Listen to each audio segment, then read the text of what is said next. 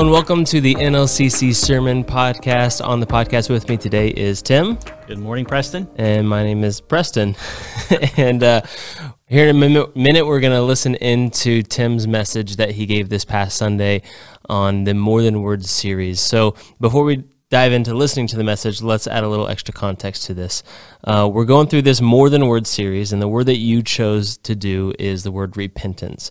What is important about the word repentance?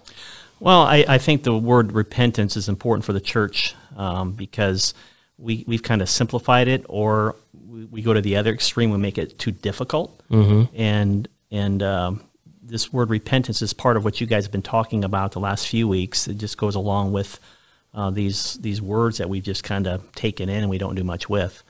And we want people to change, but a lot of them just don't understand what it means and the extent and how serious it is. Mm-hmm. I like how in your message you actually kind of talk about the simplicity in some ways of repentance, of how do we accept what this is. So I appreciated that part of your message as well. What is one thing that you really hope that people remember after hearing this message? Well, it's a command from God and our Lord Jesus Christ, the apostles, the prophets. That's part of our Christian walk. Is once we recognize something within our life that dishonored the Lord, it's like what you were talking about. This idea of repentance is a simple process. It's just asking God to forgive you for it. You don't have to go into a lot of detail on what you've done and this and that. God already knows. And just to be able to take it, before the cross, before God, and say, "Hey, I'm sorry, I messed up," and it's just that simple. And it's important for the church, the body of Christ, to recognize that no matter what we've done in this world, what kind of sin we've committed, what you've talked about when it came to sin, it's all sin. And God just says, "Hey, you're a child of mine. You've already accepted my Son as your Lord and Savior, and this is a simple process. Just give it to me." Just say you're sorry, repent of it, and move forward, because that's what we expect of our own children when they do something within our homes. Just acknowledge it, and let's move forward together, and let's grow together. Yeah. Well, this is a hugely important word, the word repentance. It is important for what it means to live the Christian life. So, Tim, I thank you for bringing some extra context into this message. Let's go ahead and listen in on this message on repentance in the More Than Words series.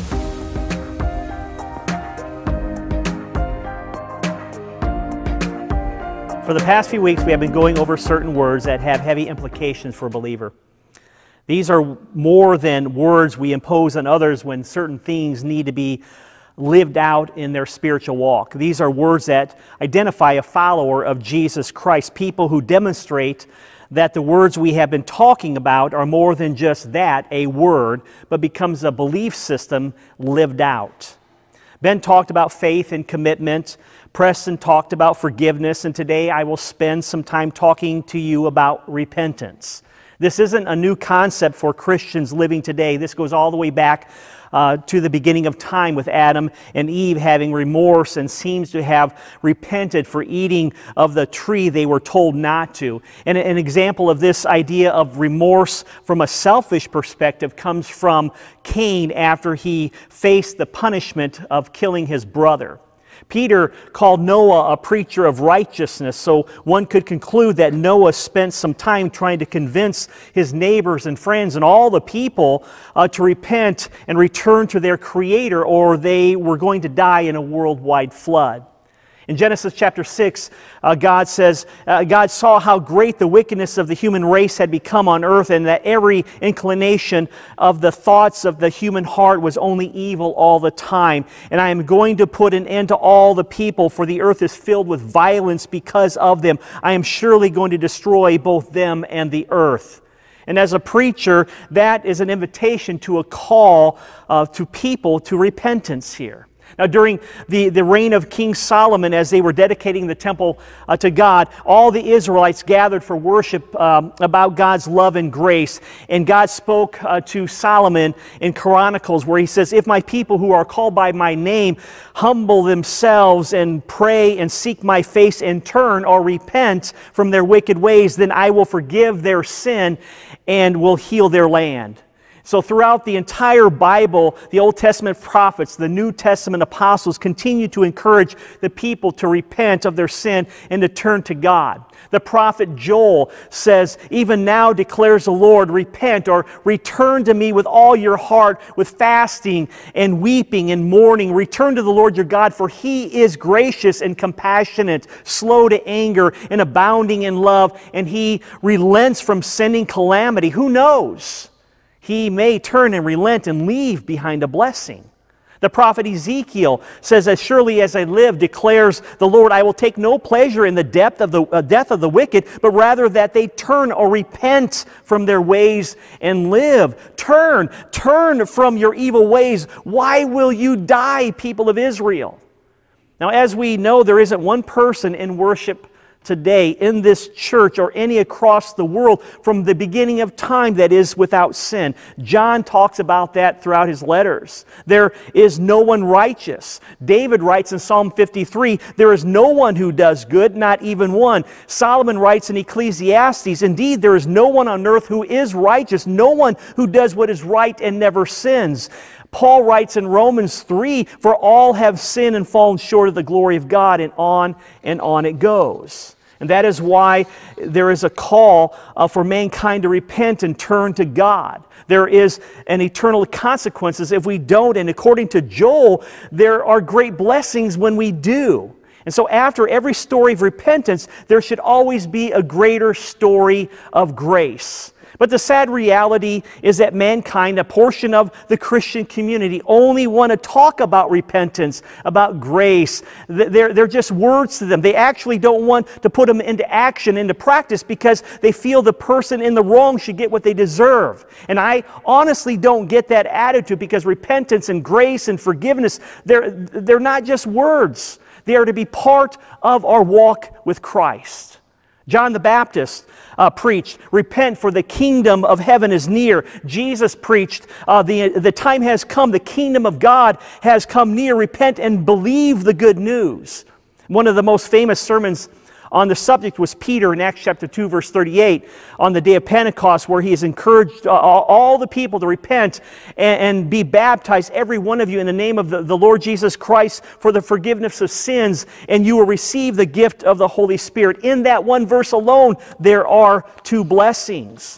And the Holy Spirit in Revelation chapter 2 inspires John to write down the Lord's instruction to the 7 churches of Asia to repent on 8 different occasions in just 2 chapters, which tells us that there is something about repentance other than simply knowing what it means. It's more than just a word that we get to throw around. It's not only a belief, it is to be a lifestyle, because according to the Bible, every day we all sin. Therefore, as Christians, when it comes to sinning, we are allowed to repent of whatever sin we just committed. And as Jesus would say, go and sin no more. That's why Paul says what he says in Romans chapter 6. We already know this stuff, but this message of repentance is for all the people, those inside of Christ and those outside of Christ. And Jesus was very clear when he said, all those who call on the name of the Lord will be saved. Now, I've mentioned the subject matter. What exactly does repentance mean? Well, in the Greek, it means to have another mind or to change the mind. In other words, the person who chooses in his own life to repent and change his or her mind regarding sin, or more specifically, whatever sin they might have fallen into, to do a 180-degree turn here. The change of mind is being sorry for whatever it is they did to dishonor the Lord. And the idea of repentance is producing a heavy heart for allowing Satan to trick you, which prayerfully leads you to move in a different direction. And if you remember the situation in the Corinthian church where a young man was having an affair with his stepmom, the church seemed to be proud of it, and Paul tells them that even the pagans don't tolerate something so warped. Anyway, Paul tells them to ask the man to stop. Well, apparently they did, but went overboard with their discipline and attitude towards this guy. And in Paul's second letter to the church, he tells them enough is enough. It's time to relinquish the self-righteous attitudes they now had towards the repentant man and to comfort and forgive him as Christ continues to forgive them, so that they, nor this particular man, would be outwitted by Satan's schemes. And Paul tells them his intent for his harsh words in that same letter. And listen carefully to what he says. Even if I cause you sorrow by my letter, I do not regret it. Though I did regret it, I did see that my letter hurt you, but only for a little while. Yet now I am happy, not because you were made sorry, but because your sorrow led to repentance. For you became sorrowful as God intended, and so were not harmed in any way by any of this. Godly sorrow brings repentance that leads to salvation and leaves no regret, but worldly sorrow brings death. See what this godly sorrow has produced in you? What earnestness, what eagerness to clear yourselves, what indignation, what alarm, what longing, what concern, what readiness to see justice done. At every point you have proved yourself to be innocent in this matter. So even though I wrote to you, it was neither on account of the one who did wrong or on the account of the injured party, but rather that before God you could see for yourselves how devoted to us you are. By all this we are encouraged. And so when people allow the Holy Spirit to move them in the right direction, when they become intimate with God's Spirit and the Lord Jesus Christ, His work in their life, godly sorrow takes place, leading the person who is actively involved in a sin to repentance or a change of mind regarding whatever sin issue they are dealing with, which includes sin in general. And because of one's repentance, salvation follows, the church grows, and a blessing is realized. Even though Paul said that godly sorrow brings repentance that leads to salvation, he also says, yet now I am happy, not because you were made sorry, but because your sorrow led to repentance. You see, being sorry for sinning is a motivation that leads to repentance. Being sorrowful is not repentance. The effect is the change of mind that we talked about, and the cause is the sorrow for sin. You may be sorry for the physical consequences of sin, but not be sorry for that particular sin. It's what Cain did after he received his punishment. He said nothing of sorrow for killing his own brother, only that he was sad that he had to endure the punishment of doing so. It's only when we acknowledge our sin before God and repent of that true repentance, that true healing can take place, and it gives us the lack of desire to ever repeat it again. John the Baptist told the Pharisees in Matthew chapter 3 that they needed to produce fruit in keeping with repentance. To put it simply, prove it. Don't just talk about repentance, demonstrate it. It's the same thought that James had in his letter when he talked about faith. Don't tell me how much faith you have. Demonstrate the faith that you brag about. If not, it's just a useless idle word. And so John is challenging the Pharisees, people throughout all generations, to show their changed minds, their lifestyle through actions that they have truly repented of their sin. And that transformation is a result of repentance, not the repentance itself. The transformation is a result of repentance, okay? Because some people experiences may lead them to change behavior without having a change of mind when it comes to that sin issue. And so transformation is a fruit of repentance. And John tells these self-righteous religious people, bear the fruit.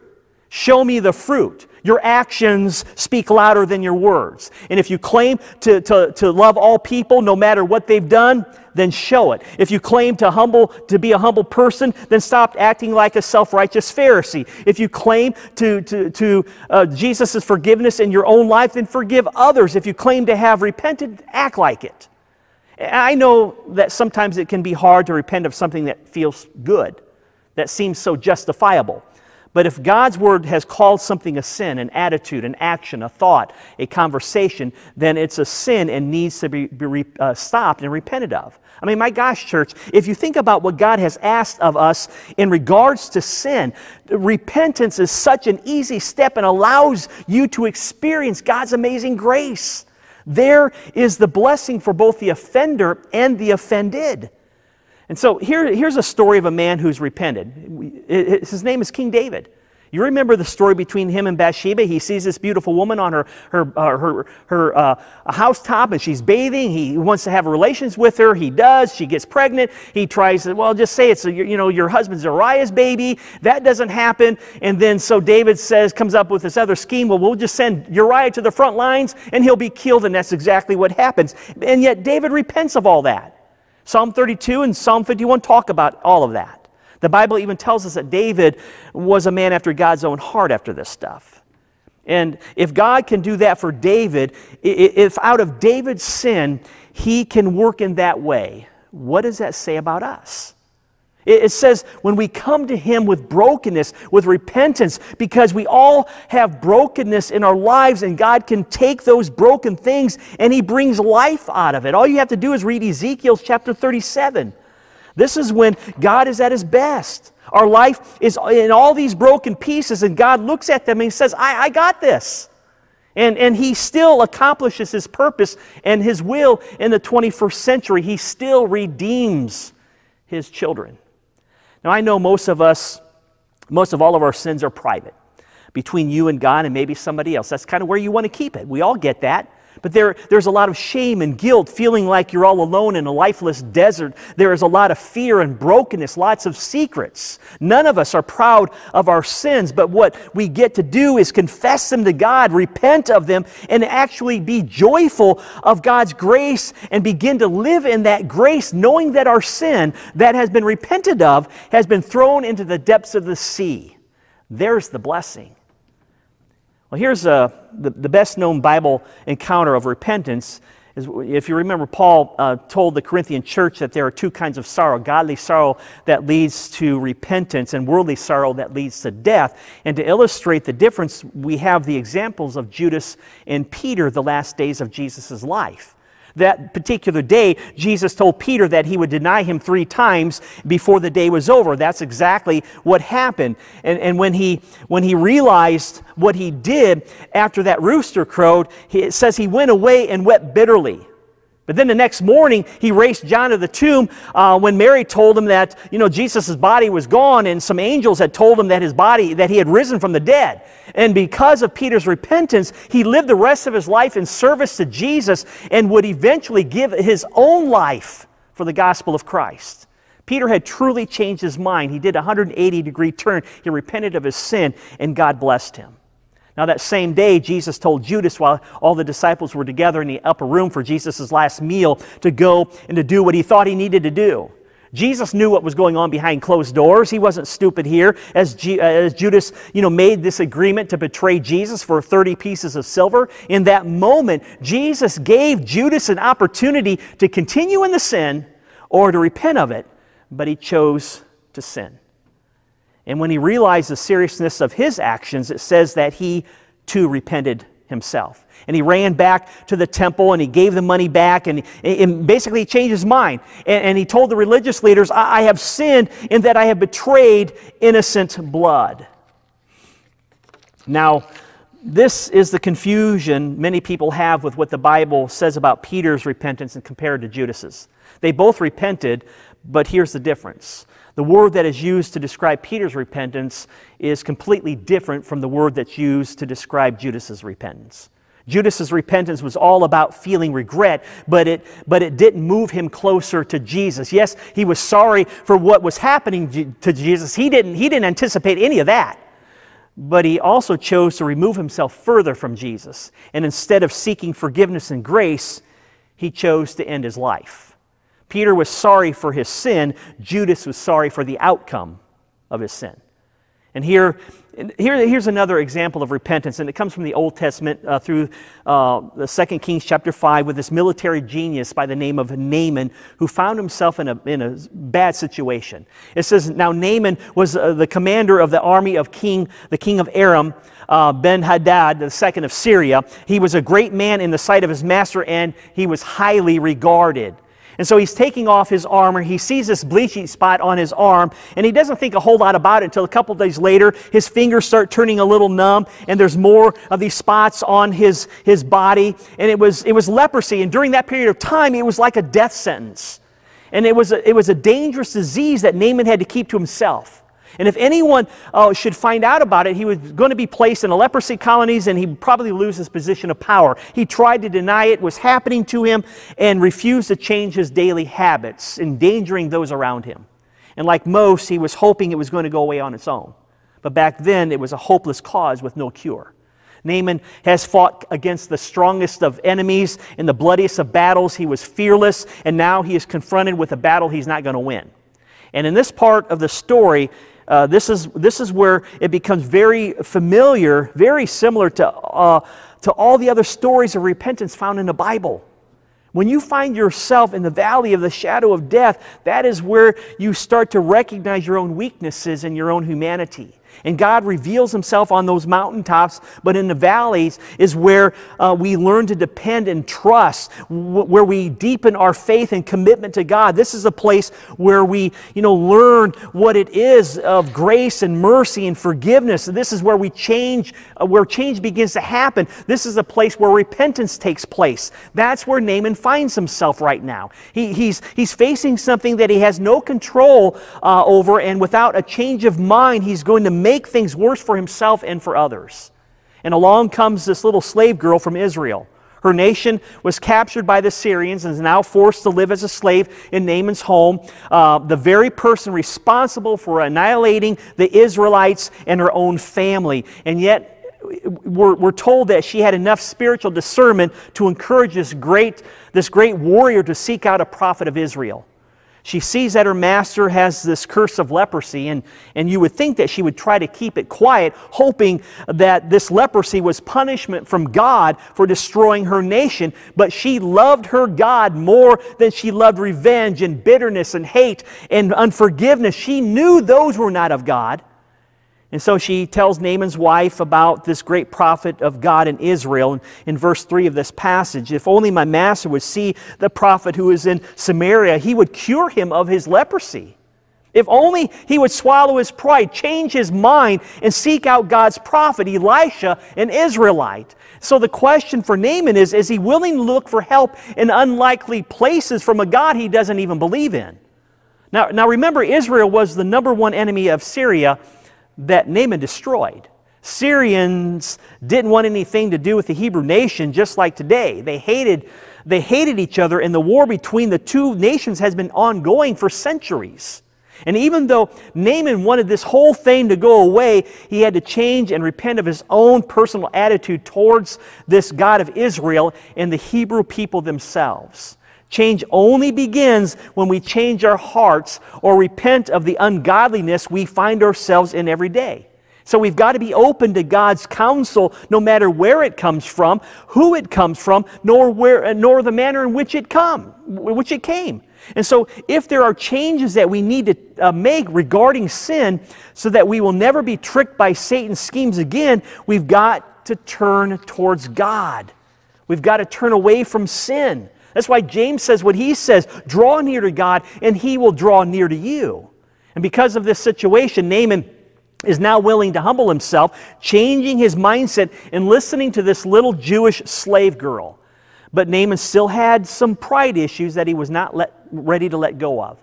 He was still going to do his best to control the situation by taking massive amounts of riches to pay for his healing. He wanted to make sure that it was done on his terms. Not only did he take the money, he took this letter from King Aram of Syria, the very king who conquered the nation of this great prophet he's on his way to see.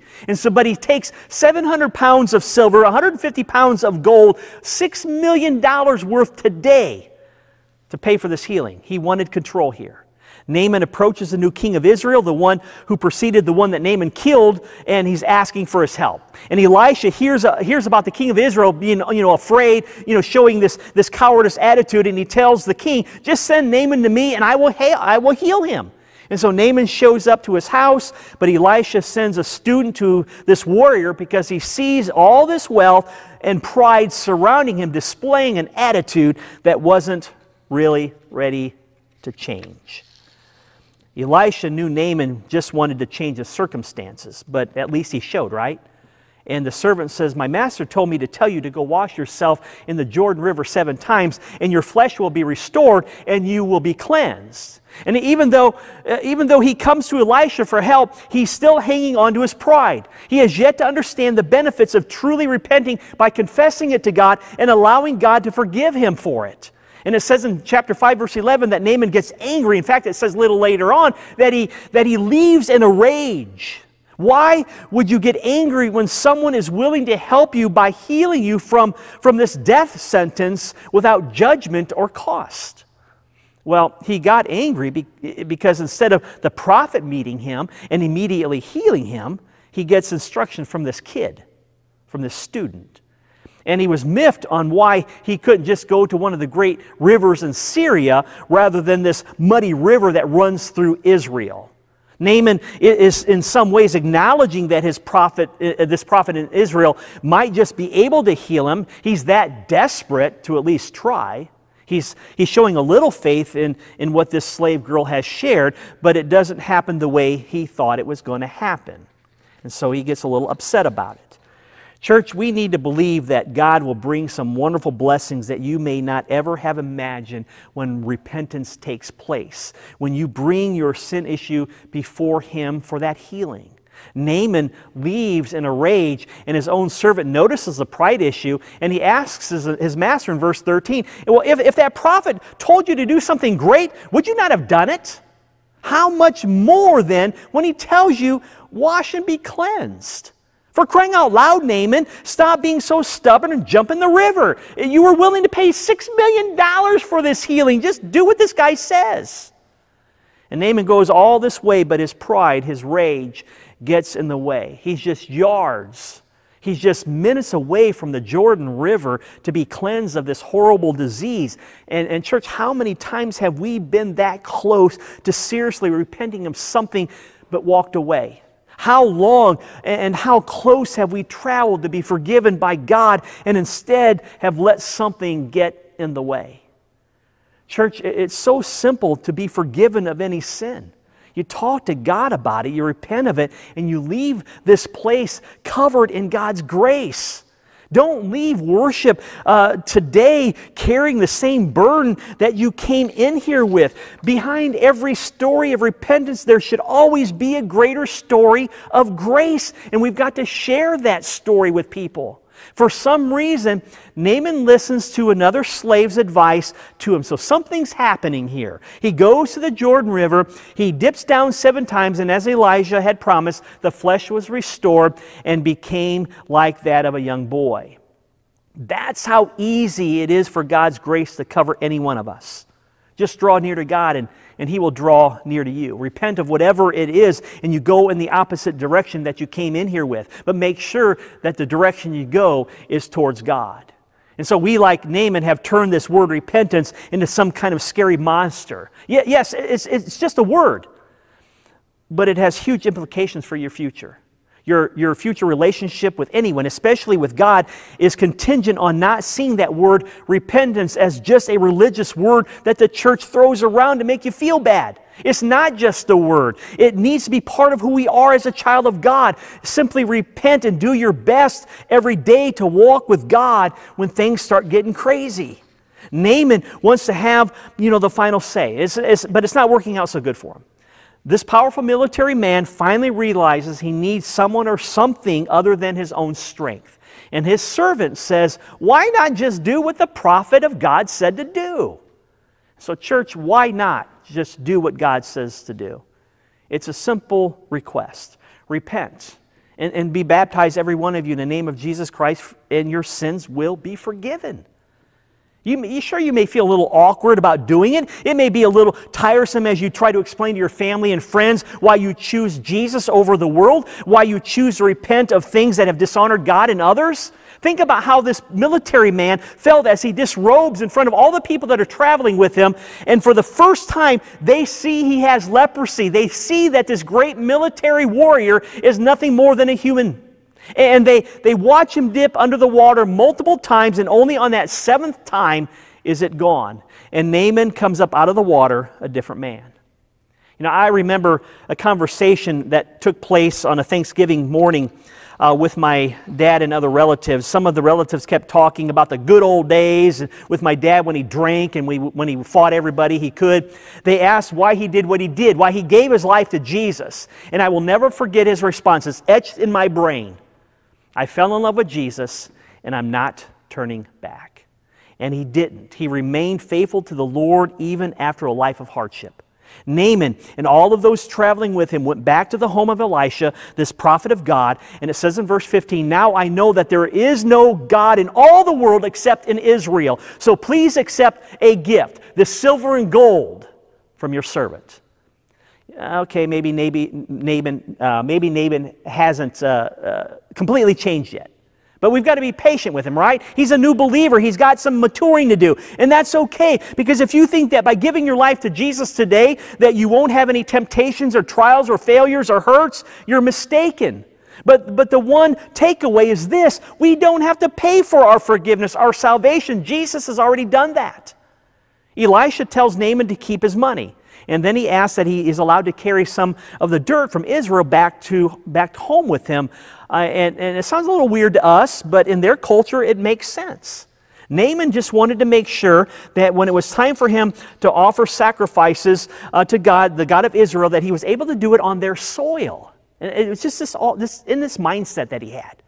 And then he asked Elisha to please intercede on his behalf, that as a servant of the king of Syria, that when his king bowed down to the false gods of Syria, that Naaman would not be punished, being his duty to support his king. He's asking God to forgive him when this happens, and to remember that he has fallen in love with the Lord and he's not turning back. And so Elisha sends him away with a blessing of peace. But I've got one more story I want to share, and it's one of the most beautiful ones in the Scriptures. It's found in John 8. Jesus has been teaching all day, and now he is being interrupted by the mob of these self-righteous religious leaders. They've got this woman trying to cover her naked body, and they throw her to the ground in front of Jesus. And one of the religious leaders, he speaks loud enough for everybody in the town to hear, the charge that's against her. "Teacher, this woman was caught in the act of adultery. The law says to stone such a woman. What do you say?" Caught in the act tells us pretty much everything you need to know. The doors are busted down. She's ripped out of bed naked and guilty. Where's the guy? Because the law would have been dealing with him as well. Sometimes you wonder if this was simply a setup or an ambush. That's why we don't hear anything about the man. She finds herself in a place where she's got to deal with her own sin. That's got to be her worst nightmare coming true, that her sin is being exposed to all of the people, and they seem to enjoy it. And that's the reality of life sometimes, even amongst the Christian community. Your worst nightmare coming true is for others to find out about your sin, and they have no problem exposing it, sharing it with others, posting it on Facebook for the world to see. And all the talk of being transparent, and all the talk of confessing your sins to one another, all the talk of grace and forgiveness is just that, talk. But in reality, no matter how others treat you or think about you, just like this woman, she finds herself in a position where she's never been closer to Jesus and about to experience God's amazing grace. Church, if we are going to be serious about the things that we've been talking about the last few weeks to be more than just words, if we are going to encourage each other to actually live out our faith and commitment and forgiveness and repentance, then the rest of us have got to live out our spiritual duty to embrace and to smother others with God's mercy, grace, and love. If not, it's all just talk, nothing more than idle words and a shallow self-righteousness. These religious leaders throw this woman to the ground, calling out her guilt with condemnation that only God has the authority to do. And so they picked up their rocks, and each one of them is ready to be the voice of righteousness, right? Ready to stone her. Jesus, what should we do with this woman? They're trying to trap Jesus, and at the cost of this woman's reputation and her life for their own gain. And Jesus responds the way he does best. Verse 6. Jesus bent down and started to write on the ground with his finger, and when they kept on questioning him, he stood back up and he said, "If any one of you is without sin, let him be the first to throw a stone at her. We don't know for sure what it was that Jesus was writing. Some people think that he wrote the sins of her accusers in the ground. I don't know. What we do know is it was taking this condemning, self-righteous eyes of these religious leaders, these religious people, off of the woman and onto whatever Jesus was doing. And maybe that's what he wanted. He sees this child of God. He sees that she is horrified and ashamed, and he wants to get the attention off of her. And so he writes in the dirt, and he comes to her as he comes to her defense, as he does with all of us. Because if you look at the cross, that's a perfect example of Jesus taking the attention off of us and putting it on himself. For those of you in worship today already aware of your own guilt for the sins you have committed yesterday, today, or even tomorrow, I want you to know that we will live out Jesus' instructions on showing grace and forgiveness for whatever it is you have done. Those are not just words to me. I have been blessed myself to experience the reality of God's grace, and we'll make sure through the power of the Holy Spirit and my Lord Jesus Christ to do the same for you. You won't find self-righteous judgment here because we all have repented. We all have things to repent of.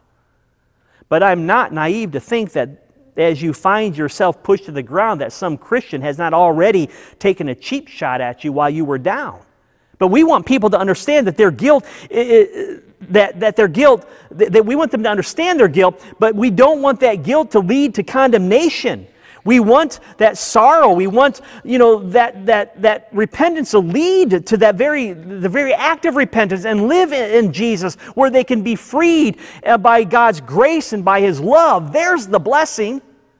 Now, some people think the church should never talk about hell and sin and guilt, that the church should only talk about, be a feel-good place. But until we recognize our own sin, until we repent of whatever it is, God's grace is cheap. And it doesn't mean anything. It's just a word we think we understand or believe, but haven't lived out.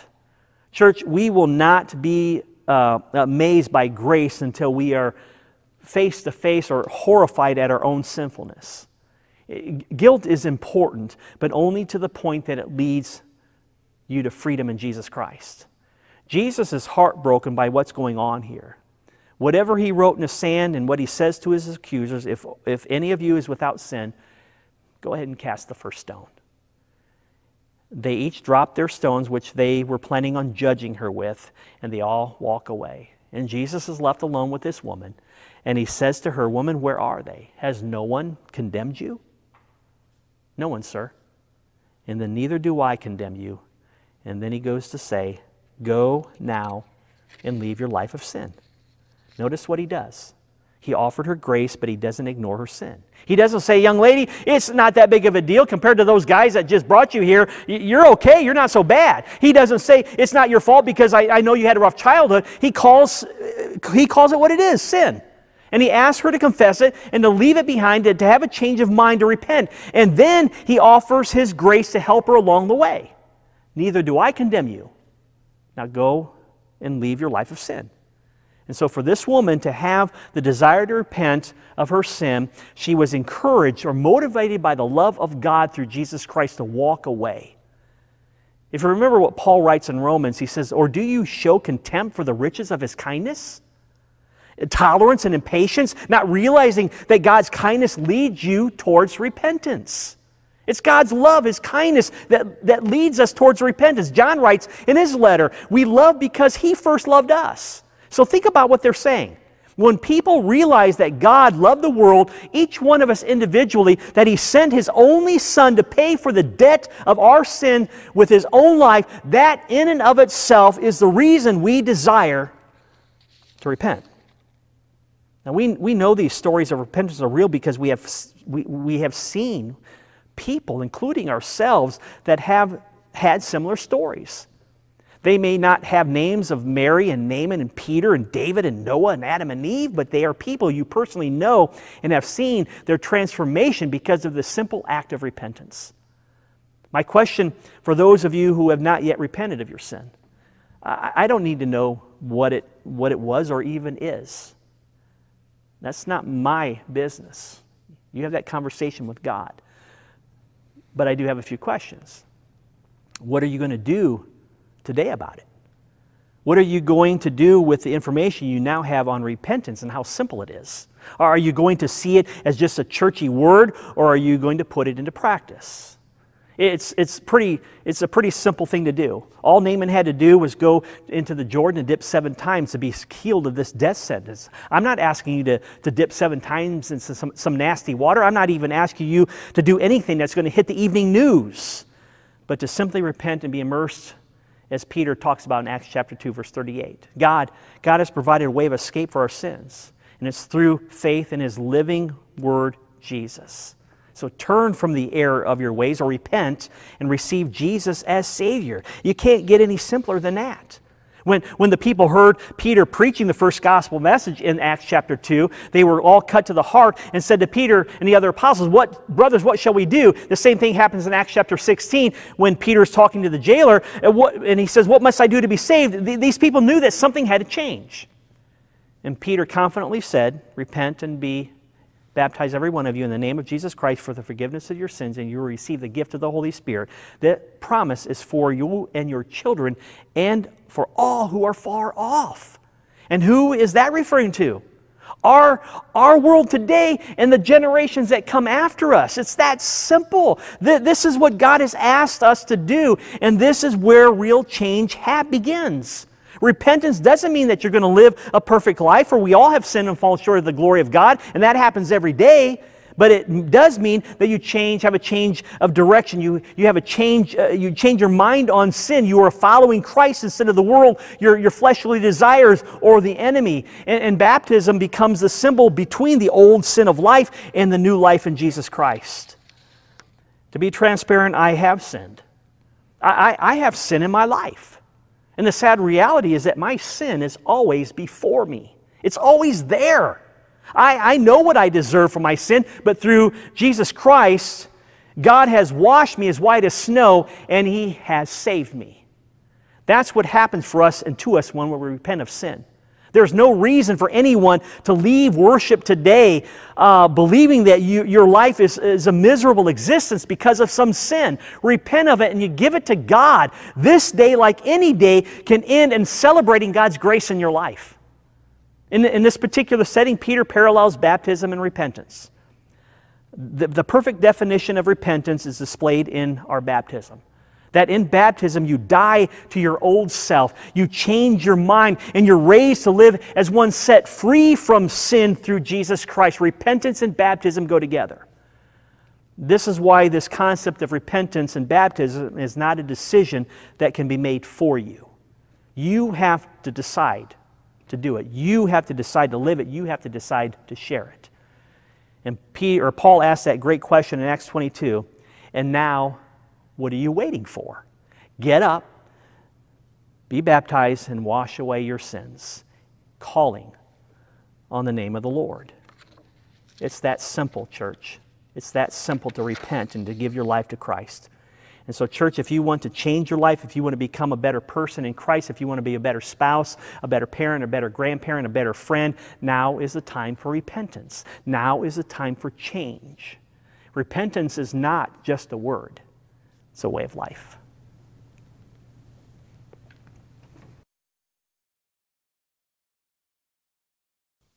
Thanks for joining us for the Sermon Recap Podcast. We hope that this message is powerful and important to you. We hope that this message of repentance is something that really pierces your heart a little bit and causes you to consider what it is that you need to be repenting of. And we hope that that invitation is open to you as well, that if you want to have a conversation with one of the pastors on staff about what repentance looks like in your life, what baptism could look like in your life, how to accept this gift of eternal life through Jesus Christ, we would love to have that conversation with you. So head to our website, go to northliberty.cc, and click on that Connect With Us button. We'd love to start that conversation. Thanks for tuning in and listening in on this Sermon Recap Podcast. We look forward to doing it again with you next week.